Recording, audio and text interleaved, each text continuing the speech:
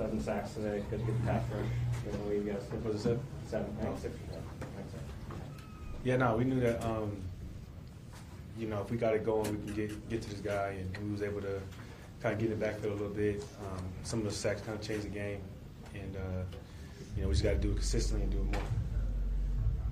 When Jaron was in here, he was talking about them running some different personnel groupings than what you guys had seen previously. How much did that bear with the running success they had early? And you guys held Henry under 3 yards per carry in the second half.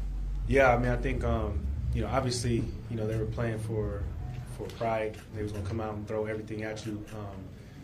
I know a couple of the guys was hurt, so it forced them to kind of throw some different personnels in there. So once we got a hang of it, we felt like we did a better job. Big picture, Bobby, where do you feel like your defense is at after these last 2 wins?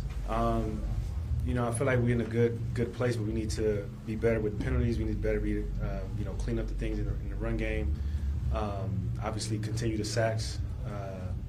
That's kind of where we're at. You know, 8-7, we can't complain. After losing 4 in a row, what do you think allowed this team to stay in and come back the way you had the last 2 weeks? I think the connection of the guys, I think the belief of the guys that we have, the coaches that we have, I think that's what allowed us to keep our mind in it. We knew that we were going to have a tough stretch, but you know, we control our own destiny, so we need to just take it one game at a time.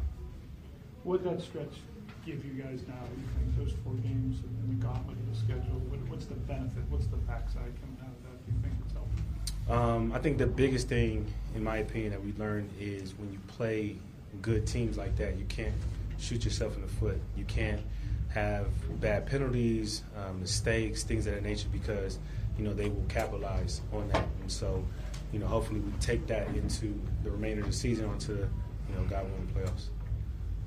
You've seen a lot of game-winning drives since you've been on this team. Gino's got 4 this year. Did it again today. What can you say about him and how he plays in those situations? It's just amazing to watch. You know, his poise, his ability to get it to the guys. Obviously, DK has some crucial catches. Locke always, the trust and believe in those guys. But the biggest thing with Gino is just his poise. His poise to, you know, when the pocket collapse, not panic, get the ball out, put it in the playmaker's hands, and make plays. And you know, he did a really, really good job today. Anything else? Thanks, Bobby. Thank you. Merry Christmas to you.